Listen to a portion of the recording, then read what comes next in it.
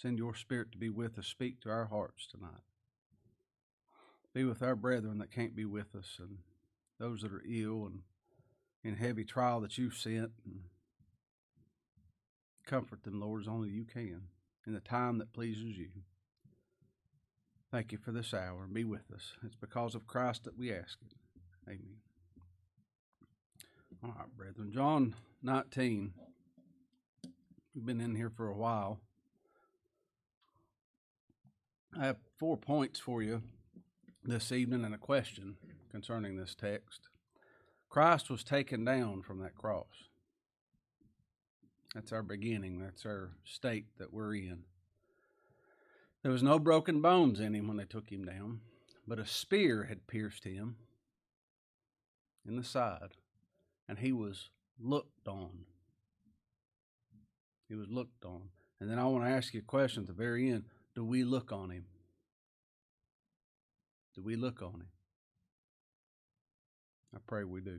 Our Lord had just said those 3 precious words, the good news of this salvation. It's finished. It's finished. That's the ocean of thought and a thimble of words. It is finished. What was finished? That's what we looked at the last time. The law was fulfilled, every jot and tittle. The fulfilling of all the scriptures, everything was accomplished. The covering of our sin in his own blood, him giving us his righteousness, the crushing of the head of Satan, that great accuser of the brethren, a place of reconciliation, a place of atonement, at one-ment with the Father was made. So I go to prepare a place for you, a mercy seat, right? That's where they met, and that holiest of holies, a mercy seat. Remember the other word for mercy seat? Propitiation. That's it. And by doing that, by establishing that, by him being the mercy seat, he gives us the ability to come boldly to that throne. What a thought. Hebrews 4 says, we have not a high priest which cannot be touched with the feeling of our infirmities, but he was in all points tempted just like we are. He's our kinsman, yet without sin. That means he's able. Let us therefore, because of that, come boldly unto the throne of grace, that we may obtain mercy and find grace to help in time of need. Who did he do this for? The Lord said it's finished. And we see what was finished. Well, who was it finished for? He said, my friends. Isn't that a thought? Does that ever keep you up at night? He called me a friend. He said, greater love hath no man than this, that a man lay down his life for his friends. He said, you're my friends. Told the apostles that. If he laid down his life for them, he laid down his life for us. That means he's our friend. It sticks closer to brother. We're his friends. That's a special thing, isn't it? There's some people in this world I say, that's my friend. I know them. I tell you about it too. And there's some people in this world I don't call friends. I'll tell you that I ain't their friend. I know them. I ain't friends with them. Seeing these things finished, seeing that law fulfilled, seeing Christ our Lamb dying for us, seeing all the Old Testament types and pictures coming to pass in the person of our Redeemer and our Lord. Seeing all those things, it being recorded right here for us, that's for the child of God that they might believe. What we're going to look at tonight is that, John said it right here in his word, that you might believe. Look here in verse 35, John 19:35. And he that saw it, that's John the apostle, he bare record. How'd he do that? Oh, you're reading it. He wrote it down. And his record is true. And he knoweth that he saith true. I know what I believe. I know what I saw, that ye might believe. He told us what happened between it is finished and Joseph of Arimathea coming, that ye might believe. We're going to look at these things tonight. And a child of God might be born tonight. Wouldn't that be something? If God made us believe on him today, if we believed before, maybe we believe tonight like we've never believed, like it's the first time. Wouldn't that be precious? If this wasn't just sitting through some sermon and God spoke to our hearts I pray that day in and day out. I think he does, and I'm going to ask him again tonight. If we're given the faith to believe God, to believe his word, we're going to rejoice in the majesty of him and everything to do about him. We will. I've heard some messages. I've sent y'all 2 messages. That last message I sent everybody. You can't sit down and tell me the 3 R's in that. You can't clearly define tulip in it, can you? It was just a preacher telling you what God did, what he done around us, and referencing some scripture in that, and that's what happened. But that wasn't a 3-point gospel message, was it? Sometimes we see things in scripture, and I just rejoice about it. Just seeing the history of what the Lord's done. That's good. And it's not right for us. We'll see this later on. It's not right for us to be, this is what we do, and then we say we have to have ruined by the fall first and go through those things. That's not good. If I'm God's man, I'm speaking to you, that's not good. Heed me. It's not good to be that rigid. The Lord told them there in Luke 24, he said, these are the words which I spake unto you while I was yet with you, that all things must be fulfilled. All things. You know how much things we don't even know? We don't know what we don't know. He fulfilled all of it. Even the stuff I don't even know what it means yet. I know he did it. All things must be fulfilled, which were written in the law of Moses and in the prophets and in the Psalms concerning me. Doesn't that tickle you to look back and say, but that is what Joseph is, a type of Christ. He did abound towards me. I am Gomer. He bought me. And that money was the same. They used silver. Can you believe that? In majesty. It's majestic to me. I love it. He said he then opened their understanding that they might understand the scriptures. And he said, thus it's written, and thus it behooved Christ to suffer and to rise from the dead the 3rd day, and that repentance and remission of sins should be preached in his name among all nations, beginning right here where you're standing at Jerusalem. Before you take another step, get after it. He goes on to say, you're my witnesses to these things. Has anything changed? We are, ain't we? We witnessed him in these scriptures. What's that worth to you?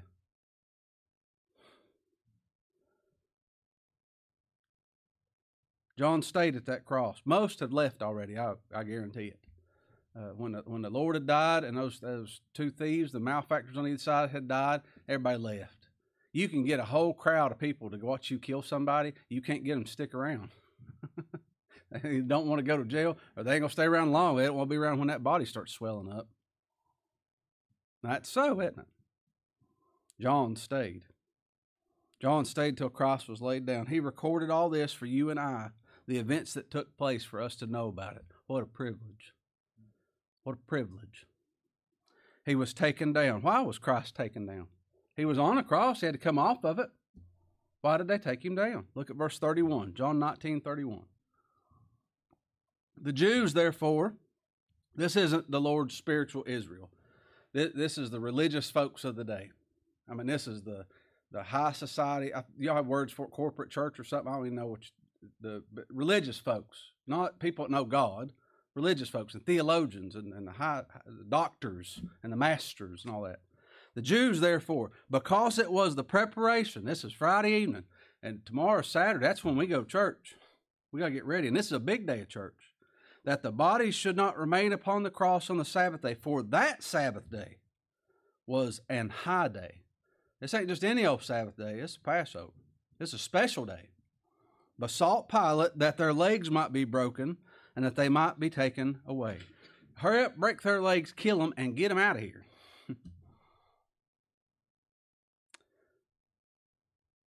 That Sabbath day was different than the other day. That was the rush behind it. Is one day different than another? Let me ask you this. What about when we worship God? Is a Wednesday night different than a Sunday morning? I've asked this question before. I've told you what my children's asked me, haven't I? Is it different on a Wednesday night than as a Sunday morning? Do we put different emphasis on it? We do, don't we? Because of religious tradition, they asked for Christ to be taken down. You know what? Why? Because the next morning we have to get to worshiping God. What they're saying is get God off that cross because they didn't know him. And we will now worship God today. And it's going to be a big day. It's a big event. Get this fella out here. That was the big day. It was and high day. It's the Jews' Passover. Remember, it used to be Lord's Passover. We'll see it later on. But it was the Jews' Passover. This is important. This is when we worship God. We worship down there today. We fellowship down there today. We have communion one with another. All the words that sound good. They killed Christ and tried to get him off there as quick as they could so they get back to their traditions. This is that one time a year event. Has anything changed? Maybe they were having a special message on that day. Just for the folks that show up just once a year. And that way they just feel real warm and fuzzy on the inside about hating God and ignoring his son the other 364 days of the year. Anything different? Do I preach anything different on Easter and Christmas to you folks? Or do we just keep going where we're going? They did, but they had something special.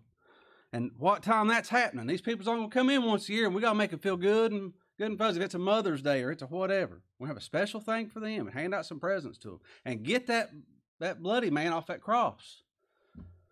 It's going to interfere. We got a big day tomorrow. Blood's offensive. Blood's offensive. People don't want to see that. They don't want to smell it. Most of American men have beards and profess to be men. Don't even know what blood smells like. You remember what it is? You ever been around it much? Iron. You go, you can smell it a long way off. Smells on you if it's been on there a while. Get that blood out of here. Blood's offensive. You know why blood's offensive? There's something worse than blood that's offensive. Why we need it. Don't you tell me I'm a sinner. I mean, I'll agree to the adjective, not the noun. I know what's best. It's all of our nature by Adam, isn't it? If Christ was still hanging on that cross, that would tarnish their church services. I bet they got up in funny voices and said, we will now worship God in the conducting of the Passover ceremony. Probably swung some incenses or something and did all kinds of crazy things. Dead hearts carry out very strict, routine, and thorough ceremonies, and they call it religion. They call it worshiping God. That's what, so just to listen to a message and have a checklist of like, that doctrine, yep, we hit all the points of doctrine. That's dangerous. You hear what I'm telling you? Don't heed me if you don't want to, but if I'm sent of God to tell you these things. It's dangerous. It's dangerous to do that. To sit there and look for something in a message and say, oh, they did right, that's accurate, is not looking for Christ. Look for him. Look for him. That's a good thing. Well, he didn't tell me how the Holy Spirit abounds towards us and saves sinners on this day. So what? Was Christ proclaimed? That was the message for the day, wasn't it? That's what we're to look for, because it's so easy for us to get in a routine, and then we have 400 years without a prophet. Look where they're at. For that body to be brought down off that cross was not a typical thing. This was not normal, what they asked to happen. The breaking of the legs was, but not bringing the body down. The Roman cross, it was gruesome. But after a person was dead, they left the body there for a lot longer. Days, some said even weeks even. Because it was more gruesome. It corrupted the body more. It was more shameful. The sole purpose of crucifixion, that Roman cross, was to humiliate people, to torture them, and to kill criminals in plain sight of the public. To shame them, to be mean to them, and to discourage anybody else doing the same thing. They left them up there for days to discourage. Our Lord said that too. It makes good sense, don't it? You set an example. Set a loud one. Warn people. That was just the rulers appointed over them. But our Lord said, if they see that what they did to a green branch, what do you think they're going to do to a dry branch? Somebody's going to come to God in their own righteousness and all their good own religion. Do you see what happened when the Lord put our sin on Christ, what he did to his own son who was without sin? What do you think he's going to do to you? But they left them up there. They left the criminals there long enough so the birds would come and pick over their bodies and devour the bodies. And chunks would fall down and the dogs would run up and fight over the scraps of meat that fell down. And when there was nothing left, they'd take the bones down. And they wouldn't even find a nice place to bury them in the ground. We'll look at that Sunday. Purpose of a burial, purpose of a funeral. They wouldn't even find a good place to bury the bones. They would just throw them over the hillside. What was the name of this place? Golgotha? The place of the skull? bunch of skulls laying there. It's corrupted. The body was, and it was great shame, and it was a deterrent. But why was Christ brought off of that cross? Out of the norm? He said in Psalm 16, "For thou wilt not leave my soul in hell, neither wilt thou suffer thy Holy One to see corruption." Going to that cross, he wasn't going to stay on it after midnight. before that happened, he's coming off of there, fulfilling the scriptures. Can you believe that? Psalm 16, verse 10. That's good, isn't it? I like how Pilate didn't listen to those religious folks. They was giving him advice. Well, let me just tell you, let me give some suggestions to you. Break their legs and get them out of here. Give us that body or do something with it. And he said, why do you want me to do that? Remember whenever they did the title over the cross there? They came to him and said, you wrote the King of the Jews. You write down, he said he was the King of the Jews. He said, I've written what I've written. And they said, well, give us the body to get rid of it. And it was against the law to give it to anybody that wasn't family. And then we'll see next week down in verse 38, Joseph of Arimathea, he petitioned for it and Pilate gave it to him. That was property of the state. That was property of the government. He gave it to him freely, didn't he? Before they gave that body, before they took it down, there was no bones broken, before Nicodemus came along. Verse 32. Then came the soldiers and brake the legs of the first and of the other which was crucified with him on either side. But when they came to Jesus, they saw that he was dead already. They brake not his legs. How did they break the legs of people on the cross? Whenever I was in the military, we called it a tanker's bar. You probably see landscapers stuff, big old long, like a 5-foot long metal bar, real heavy, about 1.5 inches across, square on one end, point on the other. That's what we had. That's what I thought of. They have a big iron bar, and they would go through, and they would crush their legs while they were still alive so it'd kill them. There'd be arterial bleeding in there and all that stuff, but they'd break their legs, and it was violent, and it would hurt more to torture them more. They'd crush their legs, and then that would be a shock to their system, and death would come. And they did all that for the criminal's sake, to be mean to them, and for everybody watching. So either they could get enjoyment or get a lesson not to do whatever that criminal did. But the two on the sides were broken, not the master. You know why his legs weren't broken? His body couldn't see corruption. He had to come down. He's the Passover lamb. They're getting ready to celebrate the preparation day. This is the lamb that all them countless millions of other lambs typified. This is him. He's a lamb without, turn over to Exodus 12. A lamb without blemish. I was walking this week and I got to thinking about that a lot. I wonder how many times that'd start over. You find one cross hair in that thing. If you had a white cat, you're going to find some hairs that ain't white on it, you know. And if you had to find some, well, that's got a blemish. Well, that one's got a blemish. Well, that one's got a blemish. They walked out in them fields. I know what they did. Well, that's close enough. That's not what the scriptures. That's not what God demands. That's what natural man does. It says that's close enough. God demands without blemish. He's that lamb. He said it had to be out without blemish. You had to kill it in the evening. You had to take that blood, and you had to strike it on 2 side posts and the upper post of the house, and you had to eat it inside of there. And you eat it all that night, and you had to roast it with fire. You couldn't boil it in water. And you had to eat it with unleavened bread, and it had to be bitter herbs. You see all those things? Isn't that beautiful? Verse 10, Exodus 12, verse 10.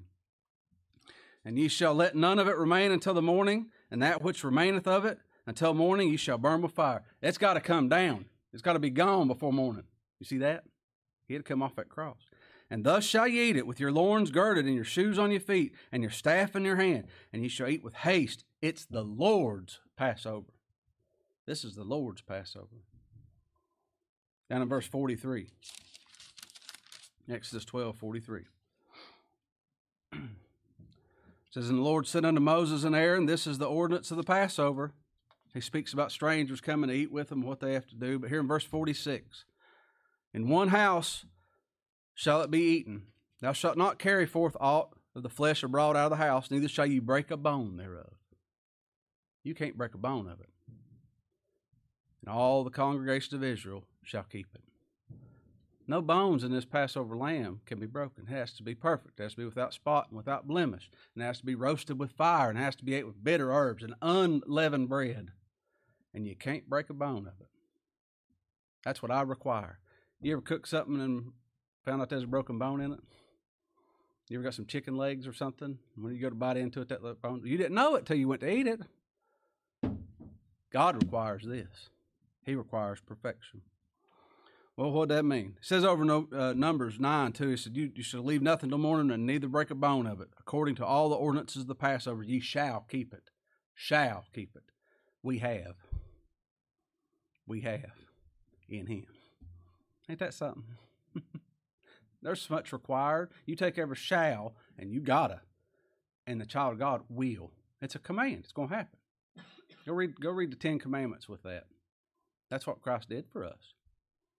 Well, how does this affect us? We're bone of his bone, ain't we? Turn over to Ephesians 6. This was precious to me. I think it'll be precious to you.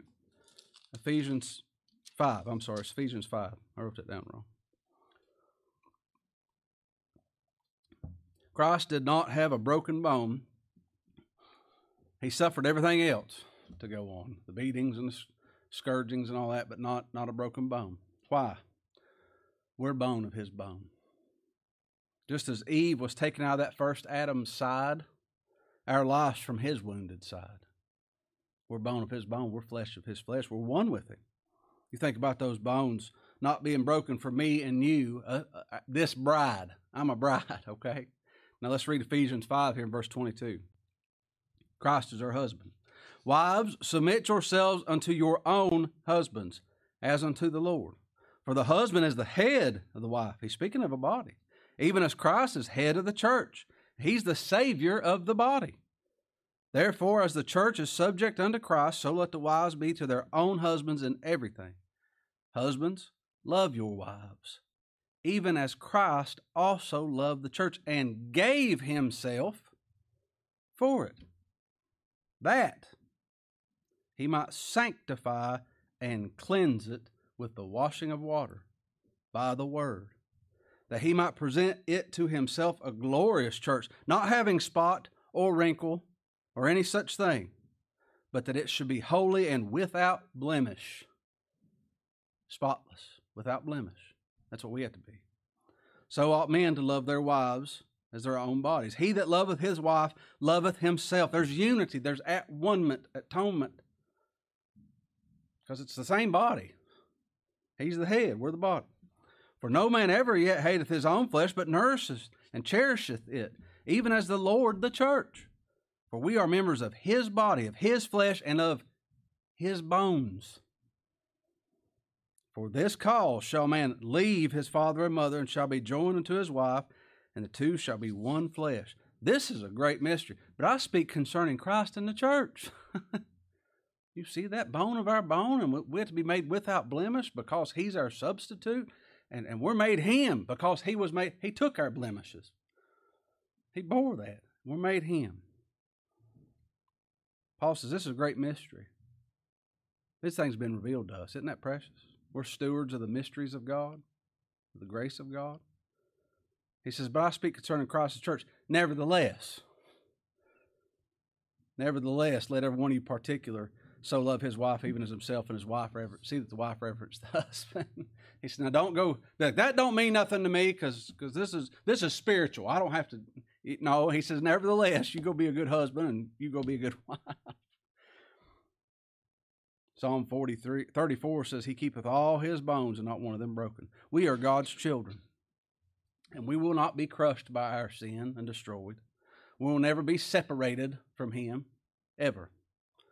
And like that thief on the cross, he knew he was going to be in glory that evening. Before midnight struck, he was going to be with the Lord because the Lord told him, and he believed him. But he had to have his legs broken, didn't he? He had to suffer still. We may suffer a whole lot in the body as believers, but that's for God's glory. It pleased him for that, to do that. Job, I thought of his miserable comforters coming, and every one of them said, well, what'd you do, Job? You did something. That's why God's being mean to you. Was God punishing that thief on the cross because he was mad at him? He just died for his sins. No, this was for his benefit and Christ's glory. It was. Just because a saint of God suffers in the body does not mean that the Lord's not for us. I want to be delivered from pain. I want to be delivered from sorrow. My heart's aching right now, and I wish it stopped. But it's not necessary that that pain stop. It's not necessary, whether it's in the body or the suffering and sorrow of the soul, it's not necessary for that. It's necessary for me to have Him. I want you to get that. There in John 16:33, it says, "These things I've spoken unto you, that in me you might have peace." What do people look for peace in?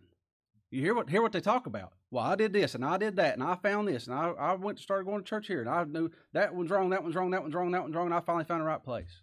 Christ said, you're going to have trouble, so you'll have peace in me. Not in doctrine, not in a church, not in membership, not in baptism, not in your experiences, and not in your understanding and how much Scripture you know. It's going to be in Him, and you ain't going to have it. That's why people's miserable, and that's why they take it out and lash out on other people. Unbelief, sin's all it is. But the Lord's going to put us through our paces, and He's going to have our legs broke. I told you that story. I broke His leg. I don't want to break it again. I'm thankful for what the Lord did. That was the means. But He put us through suffering and does those things. That way we're going to have tribulation, but we're going to be of good cheer because we know He overcome the world. And our peace is Him. Not this body feeling good. Him. Not my mind being okay. Him. He's peace. That passeth all understanding. Not if you have it. I can't explain it, but I get it. I want other people to get it too. It's finished. He said it's finished. It's done. According to the Scriptures, no bone will be broken. But they did something else, though, back here in John 19. A spear went in his side. Water and blood came out. John 19:34. But one of the soldiers with a spear pierced his side, and forthwith came there out blood and water. John wrote about this again many years later. This stuck with him. He said in 1 John 5, "This is He that came by water and blood, Jesus Christ, not by water only, but by water and blood." He emphasized this greatly. What's this mean? Why was there water and blood? There's a whole lot of speculation and debate, and this, and you can go on and find things on the internet for eons, and you'd be better off watching a football game. People say, well, how could a body bleed if it was already dead? And nonsense, right? I know water and blood came out. You know why? It says water and blood came out, and I believe it. So that happened. And there was some old writers, and buddy, they had some real good points. These were men like the first century. They had met the apostles. Old writers. Old writers. I'm not talking about 1950s. I'm talking about like the 50s, you know what I mean? Way back when. They had some good points. They said, well, this was the written word and the Spirit of God coming out. I could see that. I guess that'd be honoring. One of them said, I like this a whole lot. Faithful man of God that knew Him. This was a picture of the two baptisms that God's children experience. Baptism of the blood, the Holy Ghost, and of water. That's good. Another one kind of took off that and ran a little bit. And he said, this here's a picture of the two ordinances we're given. The Lord's Supper. This is my blood. Take and drink. Didn't he? And the other ordinance, baptism, water. We're buried with Him. And those could be really good points, isn't it? That could honor God. I could understand some of those things. But what's the Word say about these things? The Word's clear on these things. We compare Scripture with Scripture. What come out of His side was our justification and our sanctification. Paul said in Romans 5, but God commendeth His love towards us, in that while we were yet sinners, Christ died for us. What's the context? We got to get the verse before we get the verse after, don't we? Christ died for us. Much more then, now being justified by His blood, we shall be saved from the wrath through Him. That blood that come out, that typifies the blood that we're washed in. How in the world do you wash something in red blood and it comes out white? I don't understand that either, but I say amen, it's so. That blood come out, that's our justification. Well, what about that sanctification? It's a ruffle, a lot of feathers, but the Word says so I ain't scared to say it. Psalm 119 says, wherewithal shall a young man cleanse his way? How are we going to be cleansed? By taking heed thereunto according to thy word.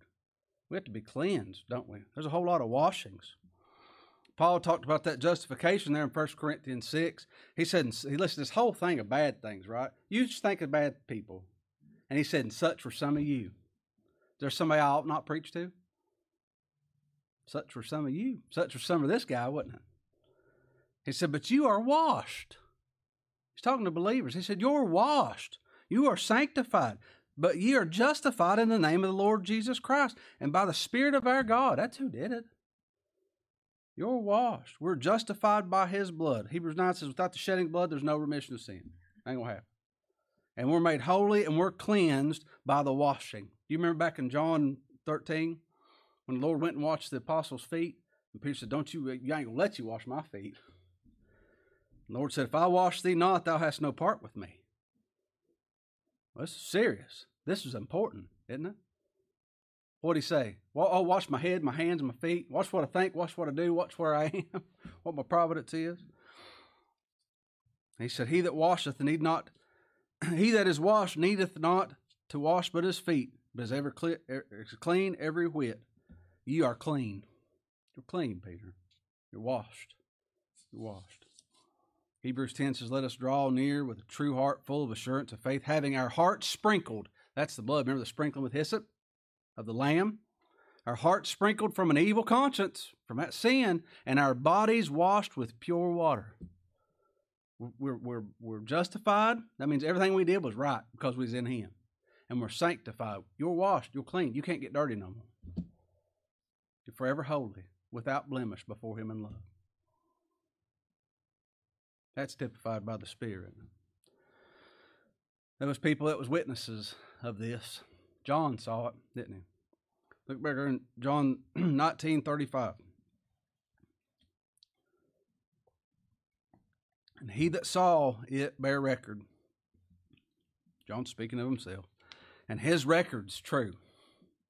John said, everything I just told you is true. And he knoweth that he saith the truth. I know what I told you is true. Paul didn't say, I think I know. He said, I know whom I believed. I'm fully persuaded. I'm not half persuaded. Fully persuaded. That ye might believe. I've seen these things. I know these things. And I'm telling you about it. And maybe you'll believe. Maybe you'll receive me. What I have to tell you. What this word says.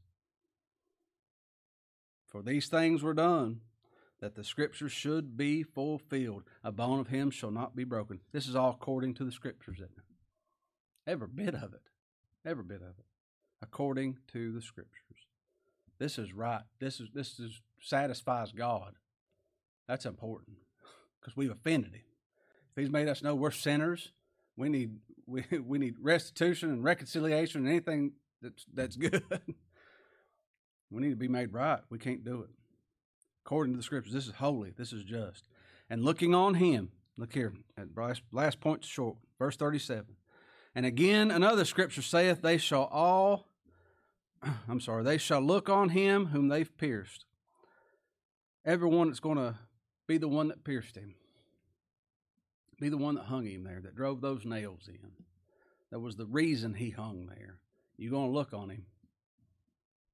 You shall see him high and lifted up. Over in Matthew 27, it says, now when the centurion and they that were with him watching Jesus saw the earthquake and those things that were done, they feared greatly, saying, truly, this was the Son of God. You put him on that cross, you're going to see that you put him on that cross. If you're the one he died for, he's going to reveal himself to you. And you're going to say, it's my fault. I did it. I killed him. That water and that blood had to be for me because of the wickedness I am. Am I prone to wonder and all the bad stuff about me? We're going to see him. We're going to see him. How do we look on him? How do you see him? How do I see him? Well, let's look at Zechariah and then we'll close, okay? Zechariah. You go to Matthew and then turn to the left, 2 books. Zechariah chapter 12.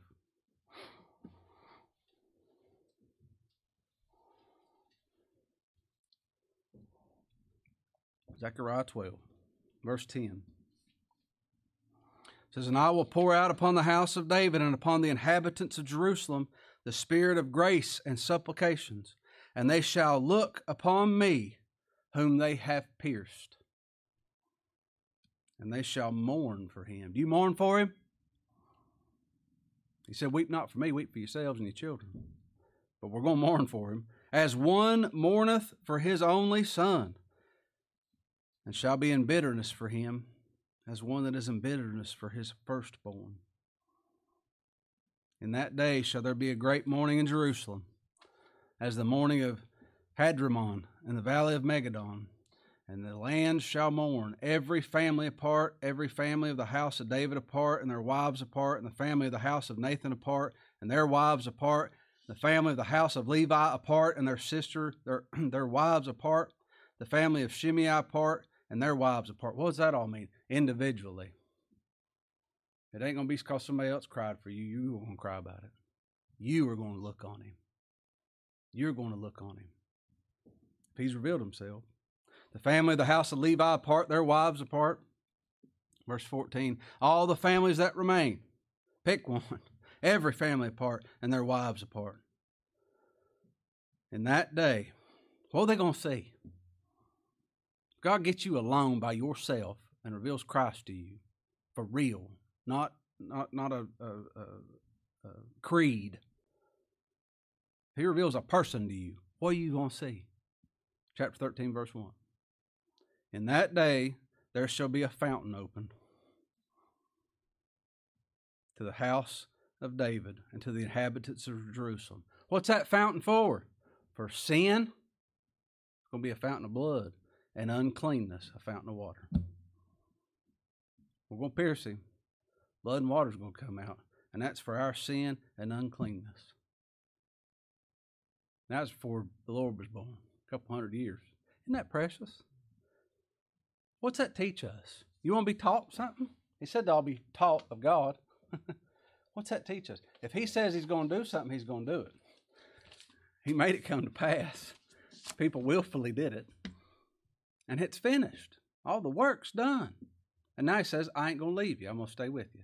I'm going to keep you all the way till you see me face to face, if I've revealed myself to you. Believe him. That's good news, isn't it? All right. Brother Mike.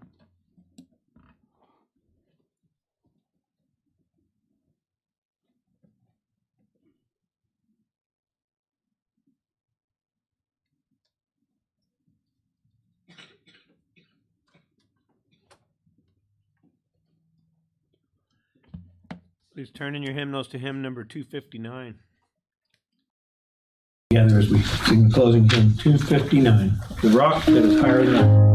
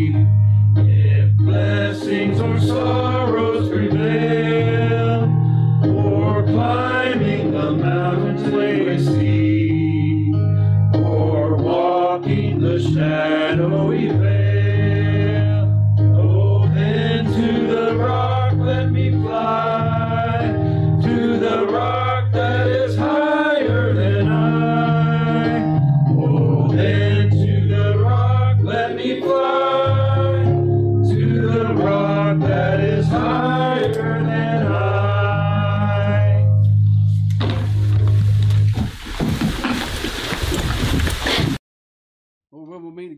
on Sunday morning, 9:45, and it's a first Sunday, and so bring what you like. We'll have a meal after, and time of eating together, and start the new year off. That'd be nice, won't it?